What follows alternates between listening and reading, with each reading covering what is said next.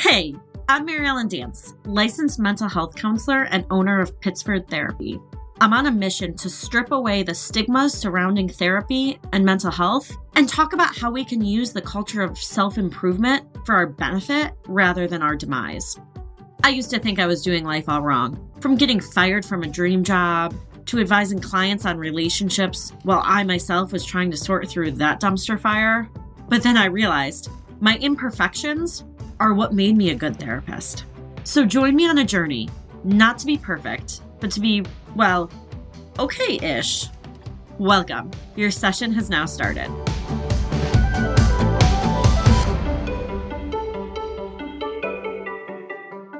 Hey everybody, welcome back. Today, I am going to actually just jump right into our topic because I have a lot to say about it. And this is a topic that I've talked about before, but it's come up a lot. I've had a lot of questions about it, so I am going to talk about it again. And that topic, my friends, is trauma. So before I go on, before I talk about anything, if at any point while I'm talking about trauma, you feel triggered or anything like that, please turn this off. I mean, subscribe and listen to future episodes, but I don't want you to feel triggered. So don't listen to it if it's triggering you, if you're noticing that you're getting anxious or anything like that. But trauma is being talked about all the time. Absolutely all the time. And so the reason it's being talked about all the time, well, there's like a few reasons it's being talked about all the time. One of the reasons is a few years ago, and by a few years ago, I mean probably within the past 20, 30 years, I don't know exactly, we have realized that people are experiencing more trauma than we ever thought. That a lot of mental health disorders are actually stemming from trauma. They're stemming from different trauma. And so that led to kind of like a movement in the mental health industry of trauma-informed care. So I remember in like my first job, we would have trainings that were trauma-informed care trainings. And how can you treat people and support people and provide good therapy to people while always having trauma in the back of your mind, always having an underlying understanding of trauma and what trauma-informed care is and how trauma might be affecting this person. Like, how can you always do that? But here's the thing about trauma that's really tricky. We do not have a universal definition for it. We don't. There's a disorder called post-traumatic stress disorder, or PTSD, that is in the DSM. We have criteria for that disorder. There's more of a universal definition for that disorder. But trauma, we don't really have a universal definition for. No psychologists totally agree on the definition. And the reason why is because it affects us all differently. The reason why is because one thing can be traumatic to me when it happened to another person, but it's not traumatic to them. I'll get more into that later as to why that happens. But it's hard to define. People used to think that trauma was a life-threatening event. And life-threatening events can be very traumatic, but that's not just what it is at all. So more and more recently, the general public is talking about trauma. So we've been doing trauma-informed care in mental health settings, but more and more recently, people are talking about trauma, which I think is fantastic. We need to talk about it. We want people to understand that someone can have trauma even if they haven't been to war, even if they, have not witnessed a tragedy. That doesn't mean that that person doesn't have trauma. It's important to understand that, and I'm really glad that people are talking about it. Part of the issues of people talking about it is we still don't understand it. So if you're on TikTok or on Instagram and someone's giving you a definition of trauma, know that that's still kind of up for debate. It is still kind of up for debate. A lot of the time, trauma comes with something called dissociation. And there's also no universal definition for dissociation. So look, you're listening to this podcast and being like, okay, she's not giving me any answers because there's just no definitions. But all of what I'm saying today, all of what I've said and what I'm about to say is literally in my own words. Someone could explain the same thing in a totally different way. It doesn't mean that I'm wrong and they're right or vice versa. It just means these are the words I've chosen to use to kind of explain it. But dissociation basically means when we're experiencing trauma, when we're experiencing an event that we emotionally cannot handle, we kind of dissociate, which means we separate ourselves from the event. And guess what? We all dissociate. As human beings, we all dissociate. All of us. Have you ever been driving somewhere and you get to your destination and you're like, how the hell did I get here? That's a form of dissociation. No, that does not mean we have dissociative identity disorders. No, that does not necessarily even mean we have trauma. It means that this is something that we all do. Now, obviously, this becomes an issue if we're doing it often, if we're using it as a coping skill. Oftentimes, people who have trauma dissociate because we cannot handle the magnitude of the feelings around the trauma. We cannot handle the trauma, so we dissociate as a form of protection. So the reason I'm throwing all these words at you, and you're probably like, what are you talking about, is I'm going to continue to use the words trauma and dissociation, and I want us to understand what they mean, but the problem is we don't totally know what they mean because there's no universal definition. So recognizing that these things are up for debate. And people are talking about it more and more. So when people talk about it, so that we all who are listening to this kind of start to understand what people mean or what people are trying to say. There's another form of dissociation called non-realization that I just saw, like a YouTube video popped up talking about non-realization. Non-realization is kind of like denial. It's kind of like, oh yeah, that happened to me, but it doesn't affect me. It's more of like an extreme form of denial, for lack of a better term. So what happens is we experience trauma, and then often as coping skills, we dissociate or we have non-realization to protect ourselves. It protects us from re-experiencing the trauma, from living in that trauma world. So again, I'm sorry I don't have, real definitions, but that's more the psychology community and not me. But hopefully we start to understand kind of what these words mean, because I'm going to talk about a specific trauma treatment that's being talked about a lot. And that trauma treatment is called EMDR. I've been hearing, like I said, I just saw a YouTube video where someone was talking about EMDR. There's celebrities who have talked about how they've been in EMDR therapy, which is great. I love it when celebrities, promote therapy. EMDR stands for Eye Movement Desensitization and Reprocessing Therapy. It's kind of a mouthful. I am trained in EMDR. So I went to undergrad, went to grad school, got my license, all of that. And then in addition, I had a separate training for EMDR. So not every therapist can do EMDR. It's like an additional separate kind of like certification. I have been trained in EMDR and I still have thousands and thousands of questions about it. I read about it all the time. It's so fascinating. But I want to tell you about EMDR's view of trauma and what it is. So EMDR is based on something called structural dissociation theory. Do you guys feel so smart listening to this? I feel like I sound smart. I'm throwing out all these fancy words. So structural dissociation theory, and again, I'm using very layman's terms. Someone else could describe this in a different way. It doesn't mean they're wrong and I'm right or vice versa. It just means we might be using different terms to describe it. And this is a very, very nuanced, confusing thing that I'm giving kind of a brief overview of. Okay, so structural dissociation theory's, view of trauma is that basically we have two parts of our brain. We have kind of like for lack of a better term, like a regular part of our brain that, does our daily life, that I just went to Starbucks. That's my regular daily part of my brain. And then we have this emotional part of our brain. And in this emotional part of our brain, trauma sometimes gets stuck. It gets stuck. And then when trauma gets stuck, the daily part of our brains and the emotional parts of our brains don't work together, and then we dissociate, and then we feel like crap, and it just causes all these terrible things.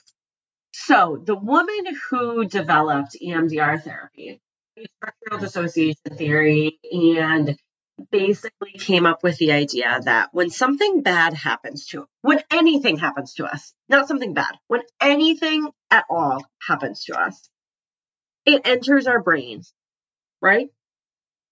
Like I said, I just went to Starbucks. That entered my brain.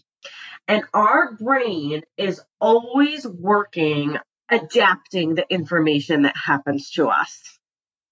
This happened to me. My brain is moving that information over. So things happen to me that enters one part of my brain. And that part of my brain where things enter, I like to think of it like a hoarder's house, right? Like a hoarder's house. So this enters this part of the brain. It's like a hoarder's house. Everything's messy and dusty and not organized. And our brain is always working to move things to the other side of our brain where things are organized in like nice filing systems. So events happen to us, it goes into this messy hoarder's house, and our brain naturally, it's just what our brain naturally does. Our brain naturally is just working on moving things over to the nice organized filing system. Our brain naturally does that. So what EMDR says, what structural dissociation theory says, is certain events get stuck in that hoarder's house. And those events are considered trauma because they are stuck and they are not moving over and getting organized in the filing cabinet part of our brain. So Francine Shapiro, the woman who invented or who developed EMDR, so she had a theory which I think is like the coolest thing ever. This is like my favorite thing. So she would talk about and teach about how our brains are naturally doing this. Our brains want everything in neat filing systems. Our brains want that. So they naturally do that. And so she realized that our brains are kind of always doing this in the background, but they do it a lot when we're in REM sleep. So her explanation is, have you ever had a recurring dream? I know I have. Francine Shapiro, who developed EMDR, would say that, hey, recurring dreams are because your brain's trying to move that into the filing cabinet and it can't. And so it keeps trying and it keeps trying because our brains want everything to be stored nicely. So it keeps trying. Have you ever noticed, this happens to me all the time, when I'm stressed or when I've got something going on, I'll have more dreams. And it almost like makes me happy. It's like my brain's trying to work through something. My brain is trying to like file stuff away that I can't file. I think it's just like the coolest thing ever. It's also the reason why the phrase time heals all wounds is like sort of correct. Now, time doesn't heal trauma because trauma gets stuck in that hoarder's house place in our brains. So time doesn't heal trauma, but like my first boyfriend, the day I broke up with my first boyfriend, I couldn't talk about it without crying. Now, it's been a really long time, I can talk about it very easily, right? Like it doesn't affect me at all. That's because over time, our brains naturally move that information into the filing system. And so this is one of the reasons that we have trouble defining trauma, is because we don't necessarily know what's going to get stuck in that hoarder's house part of our brain and what's not. So I mentioned earlier that, you and I could experience the same event and one of us end up with PTSD or post-traumatic stress disorder and the other one of us not. Why does that happen? We don't totally know. We don't totally know because sometimes trauma just gets stuck in our brain. Sometimes it has to do with whether or not we talked about it immediately. If there is like a tragic event that happens in like a school or a hospital or a workplace, often they'll bring in like emergency counselors. That helps. That's been proven to help trauma to not get stuck in the brain. If we're processing things immediately, if something bad happens to us and we're immediately talking about it and getting support, we know for sure that helps that information to not get stuck in the hoarder's house. It helps us to file away that information all nicely and neatly. But other than knowing that, we don't necessarily know. So like a breakup might be stuck in that hoarder's house part of your brain. It could be anything. It really, really could be anything. In the EMDR world, sometimes we call them big T's and little T's. So big traumas and little traumas, right? So a big trauma might be, a death, an assault, like things like that. And a little T might be something like a breakup or whatever it may be. So the idea is, and the whole point that I'm trying to get across is that our brains naturally do this. Our brains do not want to be stuck in trauma. We don't. What brain would want that? Our brains are like on our side, right? But sometimes our brains get stuck in trauma. Stuff gets stuck in that hoarder's house. So basically what EMDR is it's trying to move that information from the maladaptively stored place of the hoarder's house to the adaptively stored nice little filing cabinet. That's all it is. That's really, really all it is. It's trying to kind of man-make this natural process that's happening. And it uses like a lot of wild things to do this. And I could use more and more big terms like, the bilateral stimulation of moving your eyes or da-da-da. But I've used enough like fancy terms today. I don't think I can use any more. But I want us to understand that is very simplified, but the crux of EMDR. Now, EMDR does involve often a therapist that's trained in EMDR moving their fingers back and forth and the client like moving their eyes with the therapist's fingers. This is not hypnosis. It is not hypnosis at all. And a lot of people think that. And so that's why, I wanted to mention that because it's confusing. And if we don't know anything about it and we hear, a therapist is moving their hand back and forth, we might be like, what the heck is going on? Right? But it's not that. The patient doing EMDR is literally just talking. They're just talking and they're thinking. I say all the time when I'm doing EMDR, and I got this from the woman who taught me about EMDR, so I didn't coin this, but I say, let your brain do what it naturally does. Let your brain go where it's going to go. It's kind of like, I like to equate EMDR with, do you ever lay in bed and you can't fall asleep? And so you're laying and you're thinking, and you get to a topic in your brain and you're like, wait, how did I get here? And you kind of like connect and make the chain like back how you got there. That's kind of like EMDR. When we're doing, it's actually EMDR is actually 8 phases, and the movement of the hands and eyes is actually phase 4. So when we're in phase 4 of that and doing that, that's kind of what we're doing. I tell clients to kind of let their brain wander, because the idea is we just want to create a space to let the brain do what it's naturally doing. Now, one thing I've seen about EMDR that I want to mention, well, actually 2 things. One thing I've seen a lot is that EMDR can uncover repressed memories. It's a complicated answer. The answer is yes, maybe, yes-ish. I've seen it happen, but it doesn't mean that it will always happen. There's a lot more, involved in that I honestly cannot speak to as well because I am not the expert in any of this, but there's a lot more involved in it.